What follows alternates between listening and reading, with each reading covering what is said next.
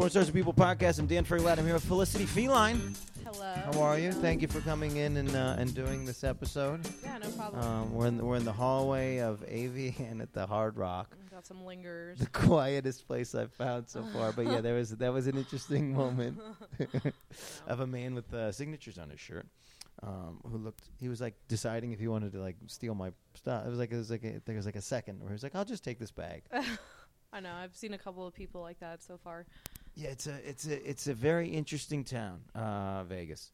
So you said you have somewhat of a life in Vegas, somewhat of a life in LA. Yeah, I pretty much split my time between the two. These are the places to be when you're in this industry. What do you let's say you weren't in porn, would you live in either of those places? Yeah, definitely. Okay, cool. I lived in San Diego before I lived in LA. Yeah. Same culture. Yeah, it was a little slower, definitely slow paced, and as you know, coming from New York, originally, I get a little bit bored, static. So I found myself coming up to LA a lot, and then I realized I should just be in LA and visit San Diego. What is the Vegas pace compared to New York and LA? Faster or slower? I'd say slower, but it's just different. I guess because I spend more on the outskirts in Henderson. Yeah. I can kind of pick and choose when I want to go into the city. Right. Which is what I like. Yeah. You know, just because I'm not necessarily a city dweller. I like to go there and do what I have to do, but then go home. I like to escape and have peace and quiet. Yeah. You know, because I grew out in the sticks on Long Island, like way out east, and surrounded by beaches and woods. Suburbs, whoop. Yeah, I need nature. I need space. Yeah, for sure. Yeah, so what did I do? I was here a couple years ago, and I went to, like, where Hoover Dam is, and I played a show at, Boulder City, Nevada. Okay. And that's really cool. But I've never, in my head, I'm always like, oh, I should, like, hike or, like, go mountain climbing. Is that a real possibility here in Vegas? Yeah, there's a lot of spots out here. Nice. In the Arizona, Nevada border, there's a ton of places. There's this one hike called Gold Mine Strike. Yeah, it's beautiful, and it leads you down to this river, and it's just such a nice hike. I've found a lot of places to hike out here. Nice, yeah. It makes me so whenever you're like in like a climate that you're not used to, like in my head, there's just more wild things. Yeah. In Nevada, like I'm like, oh, like dude, if I like in my head, I theoretically know, not that I'm going to be good at this, but like I theoretically know what to do if I see a black bear because I'm from the Northeast. Yeah. But I don't know what I'm supposed to do if I see a fox, if I see like a coyote, a mountain lion. That's what you should be most concerned about. Like someone died recently. Really? In California. I like to think that if someone died of a mountain lion like recently, then the chances that I die of a mountain lion today are less. I like to. That's how I play the odds. I think since so. We're in Vegas. Well, because honestly, they don't really want to be around humans anyway, because we're preventing them from catching prey. Yeah. So, like when humans are in areas, there's going to be less animals for them to hunt. Yeah, we fuck everything up. Yeah, you know, I mean, but it's just the desert out here versus the landscape in California is more diverse. Yeah. Well, California is beautiful. The LA is beautiful. There's all this stuff. It's a city built around the ocean and nature and all those sorts of things. Yeah. That's primarily why I like living there. Yeah. And it's just always nice. It's just always like our ideas in the Northeast of what we thought summer was far different. It was like in summer we were like, oh, summer's great. You sweat all the time. Yeah. You have to change your clothes multiple times a day, and it's 100% humidity. Yeah, it kills me. I'm really not about humidity. I like dry heat. Yeah. As soon as you leave New York and find, like I was in South Africa, and it's this 65 degrees sort of like all the time, summer, winter. Like they were talking about how it gets cold in winter, and they were telling me in Celsius, and I'm like doing the math, and it's like, no, like what they are calling cold is like our fall, and it's like it sounds perfect. But I don't know. But New York is just this is like right now it's I think it's like negative. There's negative temperatures all the last couple weeks, and my family was telling me it's been nuts. I was there for Christmas, and fortunately it wasn't too cold. But even though I'm from there, I'm such a pussy with nobody gets used to cold. That's what people try to say to you. They're like, oh, you're from there, you're used to it. I just hate layers. Yeah, I like wearing minimal clothing. Right. It's just it's not my thing. Yeah. Well, you picked the right places. So, how many AVNs have you been to? What am I supposed to do here? What am I supposed to know about? Well, I've been to about 4 of them. Yeah. I've been in the industry for about 4 or 5 years, but I took breaks on and off for a long time, you know, because I think Sanity. I said via email, you know, porn is just kind of a job for me. Yeah, it's of course. a small part of what I do. I mean, I'd say music and nutrition and yoga and more promo work is more what I like to do. Well, let's talk about that. You know, but porn's been a good job. It's been a really good platform for building a brand. Sure. You know, and being able to reach more people because so many people watch porn. Yeah. You know, many of them don't want to admit it, but then you come to a place like AVN and people gather just to observe, and it's a crazy culture. Like, I thought you said you didn't watch porn. You're like, nah, it's just, you know, it's fun. That's the old Playboy, I read the articles thing. Yeah. I mean, like you said, the name of your podcast, Porn Stars Are People Too, and someone's got to do it. Yeah. You know, I mean, we're just entertainers. So I just consider myself an entertainer of different sorts. Yeah. You know? I do find that people in this industry, there's a thing that we're accessing that I think normal people in the suburbs in Iowa and wherever are not accessing, which is like people's industry are able to communicate on a level that is making people understand what types of things that they like sexually, and they're getting them from porn, and they might not be getting them at home. And it's like, you know, I advocate for being able to talk to your people about what you want. If you like a thing that's whatever, maybe it's a fetish, whatever. But the progression of sexuality throughout your life is crazy. Mm-hmm. And so, you know, these people have this same sex for years, and people are getting divorced everywhere. And it's like, it's because we're not accessing the sexuality that we should be able to talk about and that we should be open about. Yeah, I agree 100%. I mean, that's actually one really positive thing that has been a outcome with porn. I've learned a lot about myself sexually as far as knowing what I like, knowing what I don't like. Yeah.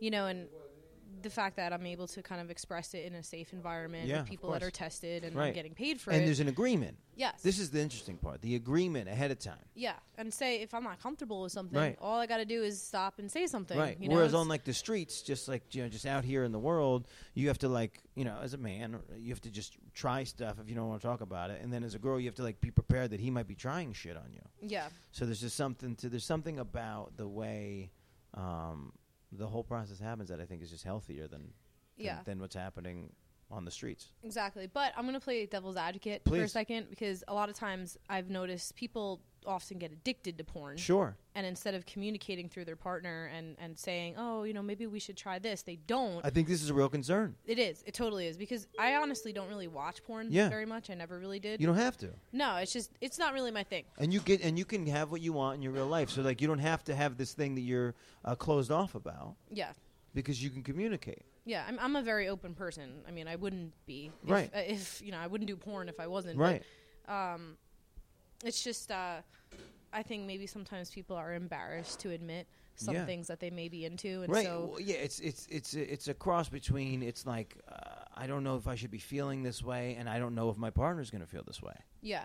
And then, you know, your partner might look at you differently if, you know, so you want to Fuck try or try something fetish wise, you know. And I've learned throughout the years to never judge. You know, I'm the most non-judgmental person ever, because just everyone's different. Everyone gets off to different things, and including myself, you know. But certain fetishes, like, they develop just psychologically for different reasons. And, you know, I think it's better to explore it and understand why you have those fetishes versus to not explore it, and it builds up, and then it becomes tension. Right. Well, that's what happens. It's the build-up, right? So, like, I approached having an open relationship with somebody early this year. It wasn't about whether or not we're fucking other people, but we both understood as 20 and 30-year-olds that, like, we're surrounded in New York City by people that want to fuck us. You know what I mean? And maybe we want to fuck them. And if we can come to each other and say, hey, listen, this is a guy at work. He's like been looking at me, and then I go, well, let's talk about it, as opposed to her just holding that inside. The longer she holds it inside is the more she's going to fuck this guy in the closet randomly, because it's like become forbidden, you know? And so we make something forbidden, and then for some reason now it's like our whole obsession. Yeah. And if you just talked about it, maybe it could have been a passing phase. Yeah, absolutely. Or people lie about it. Right. You know? Right, because they just keep trying to push it further. And the thing is, you can't push it down. The further you push it down, the more it grows. Yeah. Whatever it is. Yeah, exactly. I mean, I totally support monogamy. Yeah. I mean, I'm all about that. If people are into that, but realistically, think of it, there's so many people in this world, and just over the years how society's kind of changed. Yeah, and it's not a thing in nature, though, either. That's the other problem. Yeah, it's just, I think some people, especially some women, they have trouble seeing their partner with someone else. Yeah. But it's kind of just about attachment. And if you realize you can have an emotional attachment with someone, but separate the physical. Well, it's a possession thing. Yeah. And it's like, this is only special if I only feel it with this person. And I, and like you're saying, I think we got to learn to understand that that's not what makes it special. Yeah. Totally. And having a connection with somebody doesn't mean that they can't have a different connection with a different person. Yeah. Though I'm going to play devil's advocate again. I mean, when I was shooting porn, I've been single the entire time. Yeah. I actually prevented myself from getting into a serious relationship because complexity. I didn't. Yeah, and it's just I didn't really want to hurt someone. Right. And because a lot of people will say it's cool, but it's but then you're with your boyfriend and out with your friends, and your friends. His friends recognize you, and they've seen you get railed out on the internet. Right. The guy may not say it out loud that it bothers him, but deep inside it might. It starts going. So sometimes that makes relationships a little bit complex. And I mean, I'm a loner anyway. I spend most of my time alone, and it's just it's just complicated. Well, I think that's an important thing too, and I think that plays into the monogamy thing and a lot of other things. Is a lot of people that I know that have been in relationships for long periods of time are not enjoying themselves and their time alone. Like I'm a big go to the coffee shop alone. I'm writing in my notebook. I go to the movies alone because I don't want to fucking have somebody asking me why they're walking into the bedroom. Like, I don't know either. Let me watch the movie. You know what I mean? So I do all these things alone. And in my 20s, it was like, it was awkward to people, and they didn't really understand why I would go to dinner by myself. But there's just, I think a lot of us don't access ourselves and really know ourselves and spend any time alone. So it's like, you'll be in a relationship with somebody and they're starting to like schedule their time. If you're gone, they'll just start scheduling their time when you're not around. And you're like, when are you going to just be alone and be with yourself? And like, I think some of us are afraid to be alone in a room with ourselves. Oh, absolutely.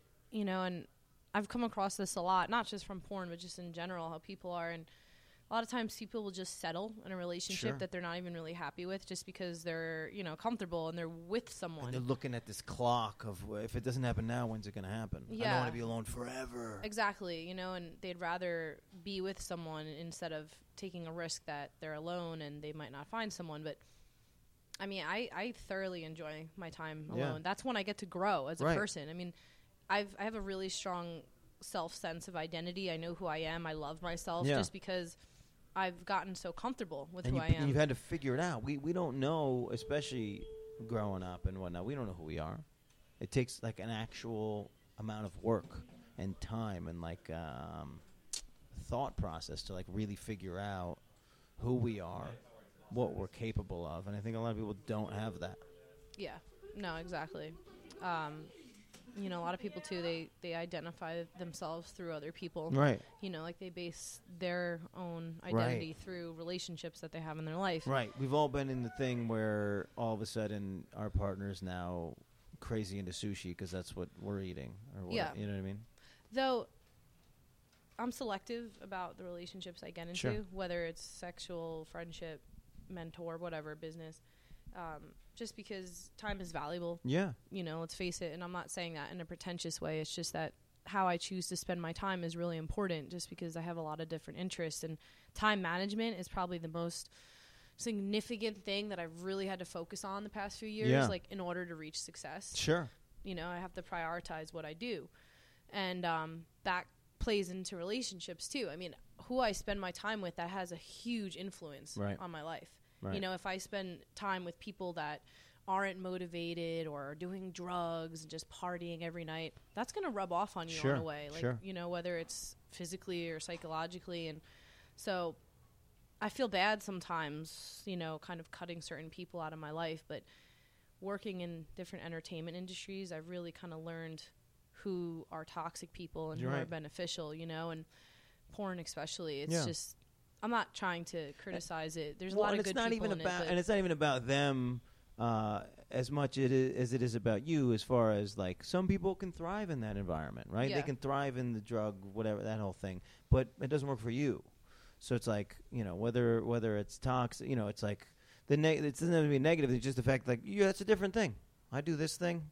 My thing, my thing is like I can't, like when I'm traveling all over the country, like I need a coffee, I need like a little safe space and like that kind of thing, and that's how I thrive. Yeah. Whereas for him it might be cocaine. I don't know, but yeah, I mean I don't judge, because like right. Don't get me wrong, I've spent plenty of time experimenting and having fun, but I also really care about my health, and I know that I need to be at an optimal level of health in order to do the things I want to do, and I'm constantly surrounded by people. Yeah. I mean I consider myself a chameleon. Yeah.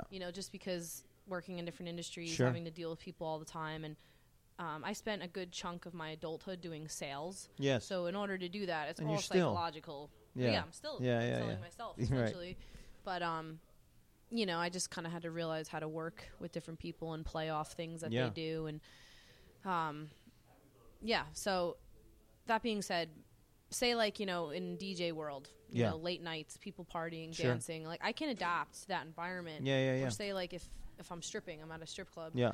That environment itself is not very healthy. Right. But in order to, I kind of look at it as you have to take a positive and a negative. And if you put it together, like say you have a positive mindset and realize that this can be beneficial towards you, but it's sort of a negative environment in your mind. Yeah. If you just kind of power through it and make the best of it, you'll reach a neutral state. And you can control only the things that you can control.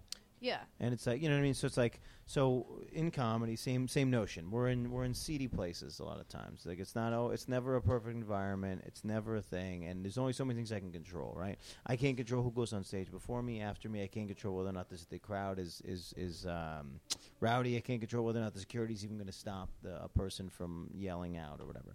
But what I can control is my show, my thing, how long I'm in that environment. And then these are the things that we hold dear. And so you go, look, like the drinking after the show is a big thing for a lot of comedians, and for me that's not a thing. So show ends, say hi to the people, and get the fuck out of there. Yeah, exactly. And keep yourself sane. And it's your mindset. I mean, I really respect comedians. That's actually a big reason why when you reached out, I was totally open to the idea of being on a podcast, just because personally I could never be a comedian. Right. I don't have the ability to just deliver jokes in that type of way. Yeah. I mean, I consider I have like a decent sense of humor, but I just don't have the ability to do that. People say that a lot. And I don't know why I'm feeling the need to respond to it, but what I found, because I was in South Africa and I met a ton of comedians, and so what happened was, it became very, very clear that the people that do comedy have just this other thing, and it's not good or bad. It's just like we feel once you start doing comedy and you get on stage and you hear those laughs for the first time, the people that stay in comedy, the people that feel this obligation to make things funny and make things accessible to people. And the longer you're in the business, the heavier the topics you want to get into, and this sort of thing. So it's almost. Comedians like to call it like a bug. It's like it's more of a sickness than it is an ability, because we now know that this is the only thing that matters, really. Mm-hmm. And so that becomes the life. And comedians sometimes are not even that easy to talk to off stage. Yeah. But on stage, they're fucking brilliant. Yeah. There's something about it. Kind of like a tortured clown. You know what I mean? Sure. Yeah, sure. I imagine it, like for instance, you get like a high off of it, you know, and you just love to entertain people. Which is why people in our industries, get stuck in things and then drugs. As you get off stage as a comedian, there's never going to be as good of a feeling as being on stage. So then you have to fucking live the rest of the day. And so they go to heroin. They go to, it's like, because you're trying to catch this thing that's like being on stage, and there's nothing like it. Yeah. Two things I can compare that to. Playing drums my whole life, playing on stage, live music, having people get into it, seeing them be entertained, getting into the music. That to me is the absolute best fucking feeling. Oh my God. The first time we had a live band behind us when we were going to do comedy, it was so fucking, it was powerful and moving. Like they're like, what song do you want? And he picked a song and they fucking played us onto the song and the band was on. I mean, there's nothing like it. It's fucking beautiful. And there's the showmanship of being a musician is unreal. Yeah, absolutely. And that's why I'm constantly reading autobiographies by different musicians, just because all of them pretty much hit that same nail on the head, you know, as far as a lot of them get into their drug issues. Not on stage. What do I do now? Yeah, exactly. You know, and fortunately, I don't consider myself to have an addictive personality. Yeah. So I don't really have that that desire to get into that drug friends. You know, I understand why people do, but you know, it's just people are trying to chase that high. Right. Actually, relative to what we're talking about, I watched a documentary recently about Chris Farley. Yes. Did you see that? The I Am Farley? Yeah. Yes, I saw this. I know. It's been a minute, so I might not be right on in tune with your points, but carry on. Yeah, I mean, just growing up, Chris Farley was one of my family's favorite comedians. It brought families together. Yeah, I mean, we had the best of him on SNL and Tommy Boy and Black Sheep. Yeah. Yeah, but it was a really insightful documentary. It was very sad. Yeah. Just because you see the whole background of him and how he developed into what he is. But he was such a loving and expressive person. Yeah. And comedian, I mean, being a comedian was his outlet. Right. His ability to get that out.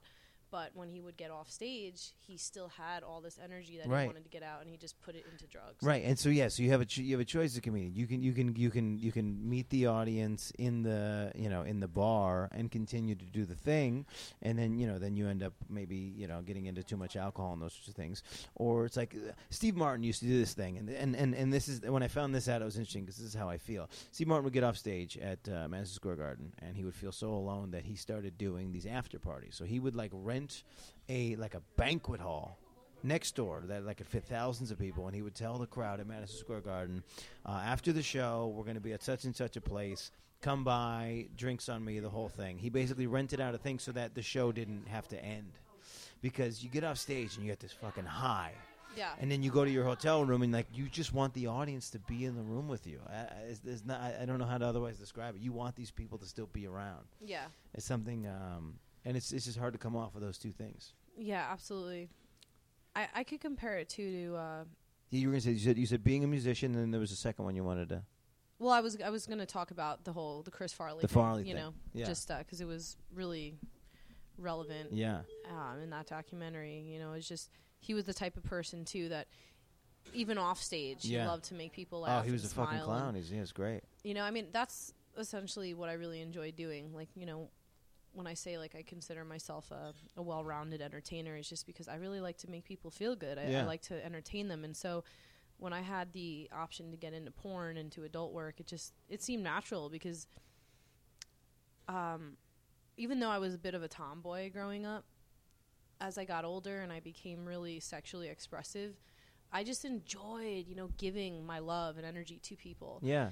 And porn allows me to do that and not just limit it to one person, I mean, though I'd like to be in a monogamous normal relationship, and currently you're I mean, I'm just kind of doing my thing, and it's just it's hard because I'm so busy, and it's just I hustle, It becomes a problem of, like you said, time and logistics, really.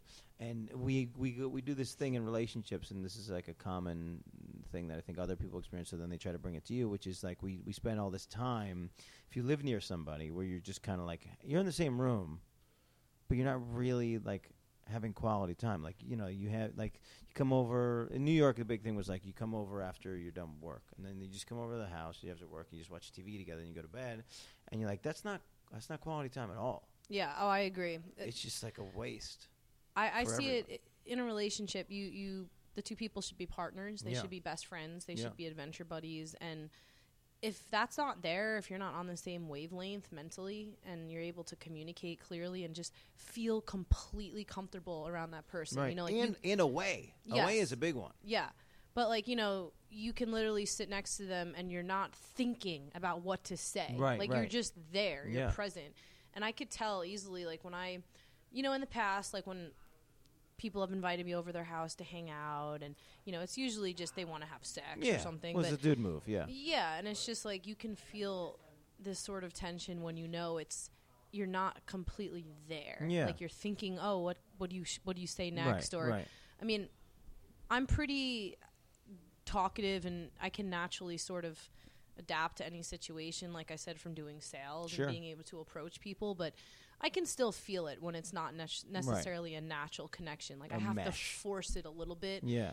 And, you know, I would never settle for that in a relationship. I would rather be alone than be with someone like that, you know, just for the sake of being around someone. Yeah. No. Now, that's the other thing. So this is the thing that I find is interesting about your industry especially. So, like, one of the major needs for people in a relationship is to cultivate sex, to be able to have sex. You know, we all need to have sex, and we need to have sex at somewhat regular intervals so we don't go nuts.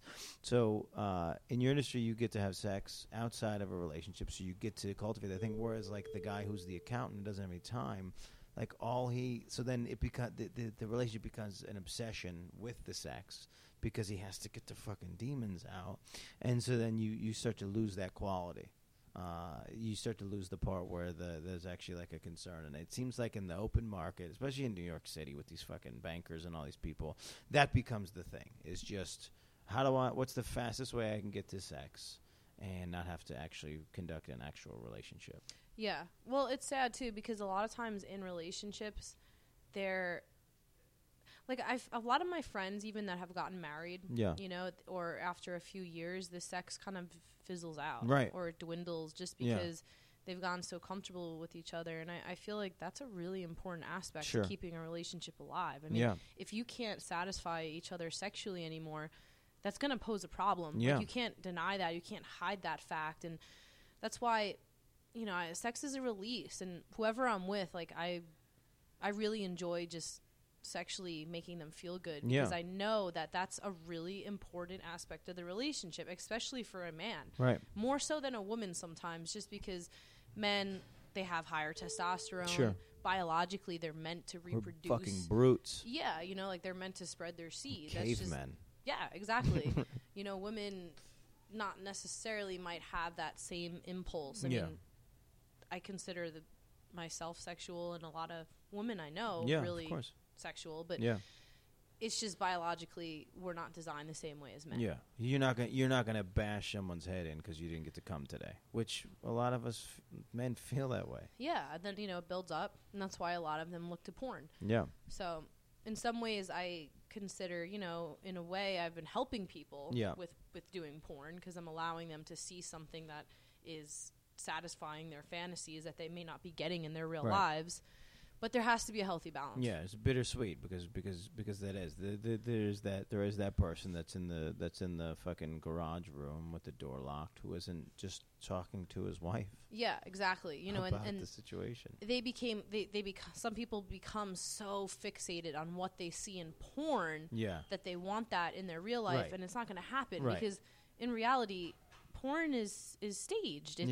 We have makeup on. We're on a set. It's being filmed. We're told to get in certain positions or do certain things. I mean, and it's all agreed on ahead of time. Whereas if you're having good, true sex, it's a dance. You know, it's an organic situation where one thing turns into the next thing, and we don't know what the next move's going to be. And and there's something beautiful about the fact that it is organic. Yeah, exactly. And in all honesty, I mean, from shooting porn for a few years and everything, I kind of come to realize that it's not really that satisfying.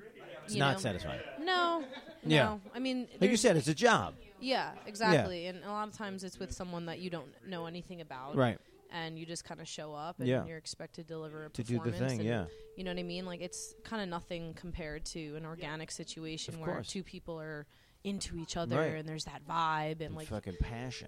Yeah, exactly. Fucking passion. And that's what really gets me off. Yeah. You know, but porn in a way is just another form of acting. Yeah, for sure. You have to have the ability to adapt and act, and I think that's what separates a lot of the best performers. Yeah. Yeah. You know, even if you're not totally into it, you have to make it look like you're into it. Right, yeah. That's the whole thing is because the person's trying to, wherever they put themselves in that situation, whether the person watching is even in their head, they're the outsider and they're watching and it's creepy and they like that rush, or they're making themselves the stunt cock in the thing. You know what I mean? They still want all of the people involved to want to be there. Yeah. I mean, I think this is where a lot of like divorces start. Is like you know, like they're having the sex and they're like, you're not even here. Who are you thinking about right now? You exactly. know, it becomes that kind of thing. They're like closing their eyes or like looking away. You got to be in that moment. It's like a one and done pump, you know? Yeah. Like mechanical, right. That's sad, you know, but at the same time, sometimes that's just how it is. Like a guy comes home from work, he's exhausted. He's not trying to have a 2-hour foreplay sexual thing. It's just he's horny. He wants to just put it in and get off, and that's it. Like, and when I'm dating someone, if that's the case sometimes, that doesn't bother me. Sure. Like I said, it's like, you know, a part of the relationship is give and take and allowing the person to just sexually get off. What I was going to say, though, too, oh, man, I spaced. Sorry. It's a lot. It's a lot of things. The elevator. There's a lot of people, The elevator's in and out. I just saw someone, too, that I knew. Oh, yes. Yeah, it's so much happening at the same time. It's a sensory overload, this whole thing. Yeah, but within porn, now I remember. Within porn, I've shot the idea of shock value. Yes, plays into part 2 because there's a lot of things that people watch in porn. It's just shock. Yeah, that really was just made to pull in viewers and to entice people and comedy too. Oh, totally. And earlier on in my career, like I did shoot a lot of shock stuff. Yes, you know, and things that. Maybe now it's not completely great to see, you know, and people often bring it up first thing, you know, especially like the more rough scenes that I did. And a lot of people forget to separate fantasy from reality. Sure. You know, like they see these porn stars and they think, oh, they must be like this in real life because, you know, they're face fucking on camera. Right.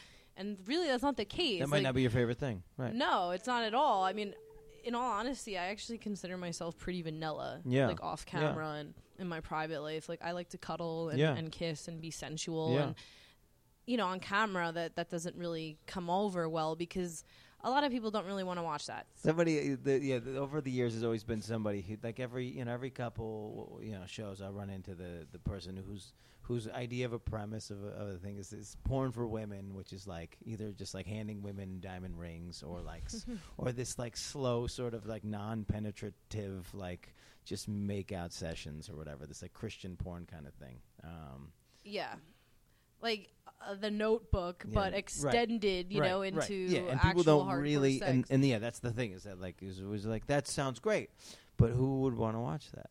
Everybody wants to experience that, but nobody wants to watch that. Yeah, exactly. Exactly. You know, and so that's why I tried to do as many different scenes as I could while shooting. I mean, like, for instance, I also shot a lot of anal throughout my porn career, but in all honesty, like, I don't really care too much about anal. Like, it doesn't really do anything for me. Like, I can do it. I can handle it.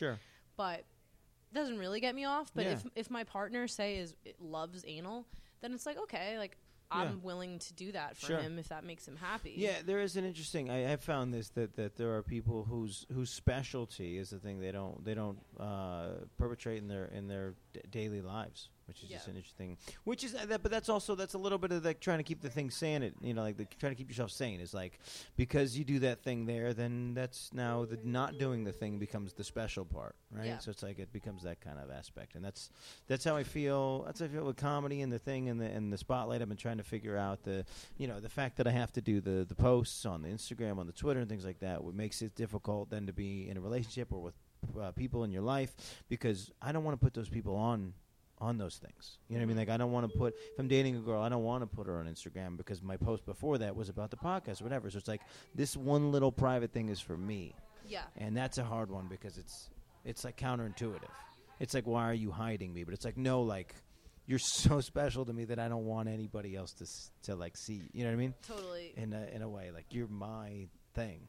Yeah, I completely get that. And I feel that the past 10, 20 years as social media really has taken precedent in how people make their careers.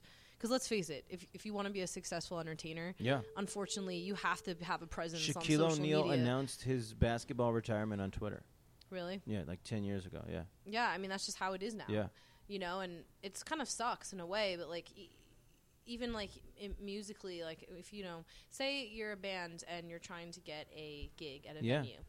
A venue is going to... They look at your social media first. Yes, and if, say, they're choosing between one band that has 50,000 followers and one band that has Yeah, they're gonna go with the other band. 1 million followers. Basically, you get to do whatever you want in today's society. This is what's insane. It is, and this is how they cast most of the television programs now, where they put comedians, as they see what their social media following is. And so it's tough as comedian performers who put 12 years, 13 years, 20 years into their thing. And a guy who started 20 years in comedy, he doesn't know anything about fucking Twitter.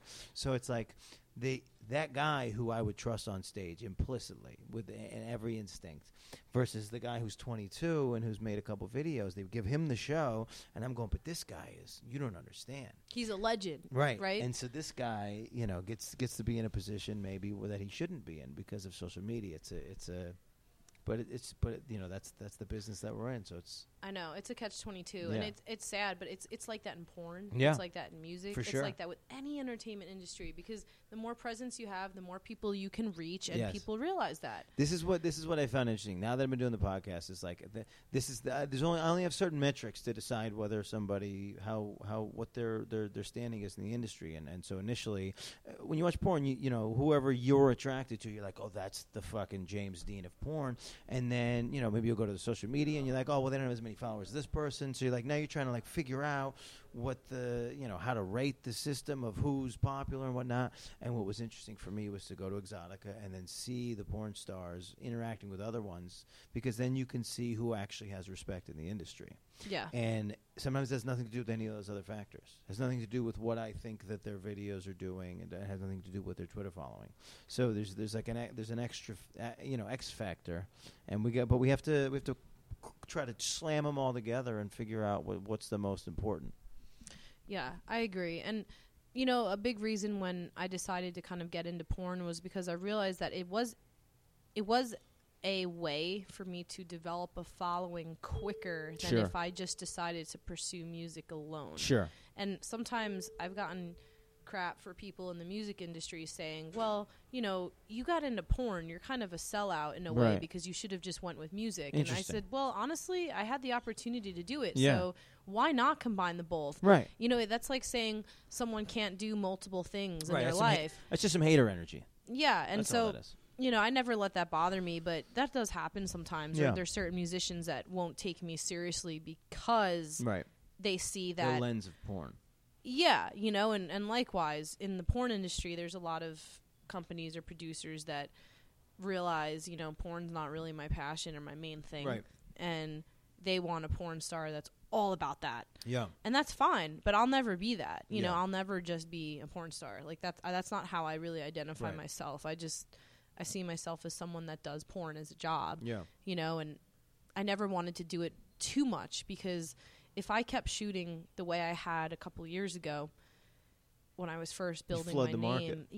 I would have burnt out really quick. So I really tried to pace myself and to do it in small doses. And I think that's the best approach. But I guess it depends like what you're going for in life too, Well, and it's interesting because what you said, as far as with the music and whatnot, this I'm finding that people are trying to do this crossover with comedy now. There's plenty of ex-porn stars and current porn stars who are now getting into the comedy market because they've been able to cultivate a following, and it's the same thing. So it's like they get a side door into comedy. They get to walk, backstage because they look at their social media following, and so they get a lot of opportunities. And nothing against them if they love comedy, all for it. But it's just an interesting spot to be in, where basically you can buy your way into a lot of other entertainment jobs this day and age. Yeah, absolutely. But then again, like I kind of brought up, sometimes it's bittersweet, double-edged sword, just because even if you have a huge following from porn and you want to cross over, which a lot of girls end up doing, because let's face it, you're not going to be able to do porn your whole life.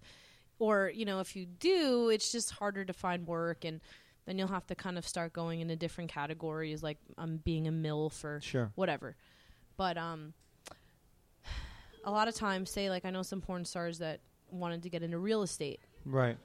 And you could be super intelligent, have the right credentials, but sometimes people will look at you a certain way, and because there's this stigma around it, or they won't take you seriously just because. And the crossover might not be clear. Just because somebody loved you in porn doesn't mean they're going to love you in comedy or whatever the thing. Yeah, and sometimes fans are kind of disrespectful. I mean, not to say that there's a lot of amazing fans, and we wouldn't be anything without our fans, right? Yeah. But a lot of times fans, they'll say, no, keep shooting, or I miss you doing porn, Yeah, and there's an objectification of, because that's how they see you. Yes. And I mean, let's face it, once you're naked on the internet and doing things on the internet, anyone for the rest of your life can see that. Right. And a lot of people forget that is with you forever. Sure. And yeah, I have heard some stories recently of some people, and no names, but that are trying to get out of the shadow of what they were involved in, and I think we're as close as we've ever been to being able to use the skill set and the followers that you created from the one industry and carry them over. In the past, you definitely had to if you were doing porn in the 70s and then you wanted to go work in corporate, whatever, you had to hide everything. You know what I mean? If there's been people in the last 15, 20 years that have lost teaching jobs because the one video came from nowhere. But we're getting closer to lowering the stigma, but being proud of what you've done and being able to utilize it and be in control of your message. I mean, if anything we're learning from Donald Trump is as long as you're in control of your message, they can't really squash you. Not to say that I'm for Donald Trump in any way, but being able to cultivate the thing that you're involved in and not hide behind it. Yeah, absolutely. Has a value. And you have to understand your self-worth, and as long as you're confident in what you're doing, it doesn't really matter what people think. Yeah. I mean, beginning of my porn career, I was very frustrated and I wasn't sure what I wanted to do, but I realized at a certain point I could either embrace it and let it be a part of who I am, or try to hide it. Sure. Right. Yeah, you can't hide it. It's like that's the opposite of the goal of what you're trying to do. Is you're not trying to quietly be in the industry. You want to make a splash. You want to make an impact, and you want to cultivate that side of it. So you go all in and just make sure that you have the level of understanding of what you're doing and the control that you need. And that's honestly the worst feeling in the world, when someone does something and then they feel like they have to hide it, and they can't let it be a part of their lives when they know they didn't really do anything wrong. Right. It's just socially, a lot of people, they don't understand it. Across the board, not even talking about porn. People would say to me when I first started doing comedy, "I can't believe you said that in front of your mother." And I said, "Well, that's my mother, and the reason why I'm saying this has a lot to do with the way that she raised me. So of course I'm going to do these jokes in front of my mother." And I had a girlfriend in college who was a huge drinker, loved drinking. It was like her identity. And then I found out that she was hiding this from her parents, and it blew my mind. It's like, you love drinking. What do you mean you would never drink in front of your parents? That's literally who you are. Yep. So it's just it's the same thing. It goes to speaking to this idea that we need to know who we are. We need to understand ourselves, be able to be alone with ourselves, and look in the mirror and go, look, this is what you do. Yeah, and there's nothing wrong with that. Whatever it is. Yeah, I agree. Similar to just what you were saying, I'm friends with I'm not going to say a name, but sure. I'm friends with a successful comedian, and we've had this conversation before about how comedy and porn are very much hand in hand. I think they go hand in hand. I think it's the same size. This is why I started the podcast. I think the same size industry. I think it's the level of familiarity is the same. I think the level of exploitation is the same. Yes, and also there's a huge level of vulnerability. Sure. You're putting yourself out there. All right, maybe not porn, you're not on stage. Yeah. But you're putting yourself on a platform. But if a comedian has a small dick, he'll talk about it on stage. If a comedian has a thing wrong with him, he'll talk about it on stage. Exactly. And Amy Schumer got really famous when she first started. She really started opening up and said, "Look, I have herpes." She just working into a joke. It's like there's a vulnerability that you have to give these people for it to have a real impact. And then more people can relate. Right. There's this podcast, TED Talks. Sure. And there's this one episode about comedy. And how a lot of comedians, they often, like you just said, they'll expose their most vulnerable insecurities because once they get that out there, people can kind of look at them, they can relate, they realize this is who I am. Like, I have nothing to hide, And not even that. There's a catharsis to it. My grandfather had Alzheimer's, and the whole family was having trouble dealing with it. And I made it my mission in the last year to write an Alzheimer's joke that will get a laugh in every part of the world. And every time I tell it on stage, I feel like I'm honoring my grandfather. And because it's something that was hurting me and hurting my family. And the only way for me to grab a hold of that and own that moment was to write the joke. And perfect the joke and make fucking hundreds of people on board with this idea. Did it cause any controversy? No, I fucking actually. This is just weird and timely. But yesterday I was at my grandfather's funeral, and I talked about how I'd been working on this joke, and I finished in my head. I finished the joke 4 days before he died. It was random, but but I found out the day that he died, and I was in South Africa. I couldn't fucking do it. I couldn't get anywhere. It takes me 2 days to get back, and my first thing I want to do is get on stage and tell that fucking joke. And I told the joke, and I made a room full of people laugh at this idea of Alzheimer's. I'm not gonna do the joke for you, but this idea of Alzheimer's and what it means to him and to my grandma and to their relationship. That's the thing I'm playing with. And without that outlet, I don't know. I mean, it would have hit me way harder. I don't know how I would have handled it. Yeah. Well, that's really awesome that you did that, just because I think a lot of times people they heal themselves with comedic relief. Yeah, sure. You know, I mean, even in sad movies, sometimes, they'll add tidbits of comedy just because it allows people to feel a little bit better about the situation, and that was another thing that they brought up on the TED Talks, just... you go into a hospital and a little kid is dying. Like, what is going to make the kid feel good? Talking about his present condition, or being making the Jewish him laugh, mother, right? Just talking about how bad it's going to be, and complaining, or laugh and try to make the best of the situation. Like, what else are we going to do? Right, right. Which is what I feel like you guys are doing for sexuality. Yeah, is you're putting it on out there, and you're breaking it apart, and you're saying this is healthy, and this is something that we should all be dealing with. Exactly. Instead of just people, keeping it to themselves and not expressing themselves and not understanding what they want, or what they need sexually. It's like, oh, hey, all these porn stars, they're doing this, and my interest in porn, as much as it is my interest in comedy, is all about honesty. I've never been able to understand why people lie. Shame. Personally. Sure. Shame. A lot of it is they lie about everything. They try to put their best foot forward. They try to do all these things that just aren't true, and it's just like, no, just live the thing, and then you don't have to lie about it. Yeah. Well, a lot of people just don't want to admit things that they're into, or they're insecure, and like it said, it brings up vulnerability. It brings up aspects of their personality or things that they keep to themselves that they're afraid to admit it to other people. Yeah. Yeah, I agree with all those things. Well, look, you've been a wonderful guest. I appreciate you doing the podcast. Let's have you plug all of your things for social media. What's your Instagram? What's your Twitter? What things are you involved in? It's Twitter and Instagram handles FelicityXFeline. And then my website blog is officialfelicityfeline.com. And I apologize, 'cause I really wanted to get into the nutrition aspect of things. I wanted to get into the musical aspect of things. We didn't touch on those as much as we could have. So musically, same site, same place? Yeah. Check out all of her music. Check out all the things that are happening. It's a very fully faceted individual who can speak on many things, and if you enjoy the porn aspect of things, if that's how you found her, check out the other stuff. Just like if you saw us on iTunes or Google Play, we're on The Other Thing. We got some YouTube content from today. We try to bring you good content weekly. Thank you again to my guest, Felicity Feline. Thank you. You're awesome. Give her a follow. Thank you guys for listening.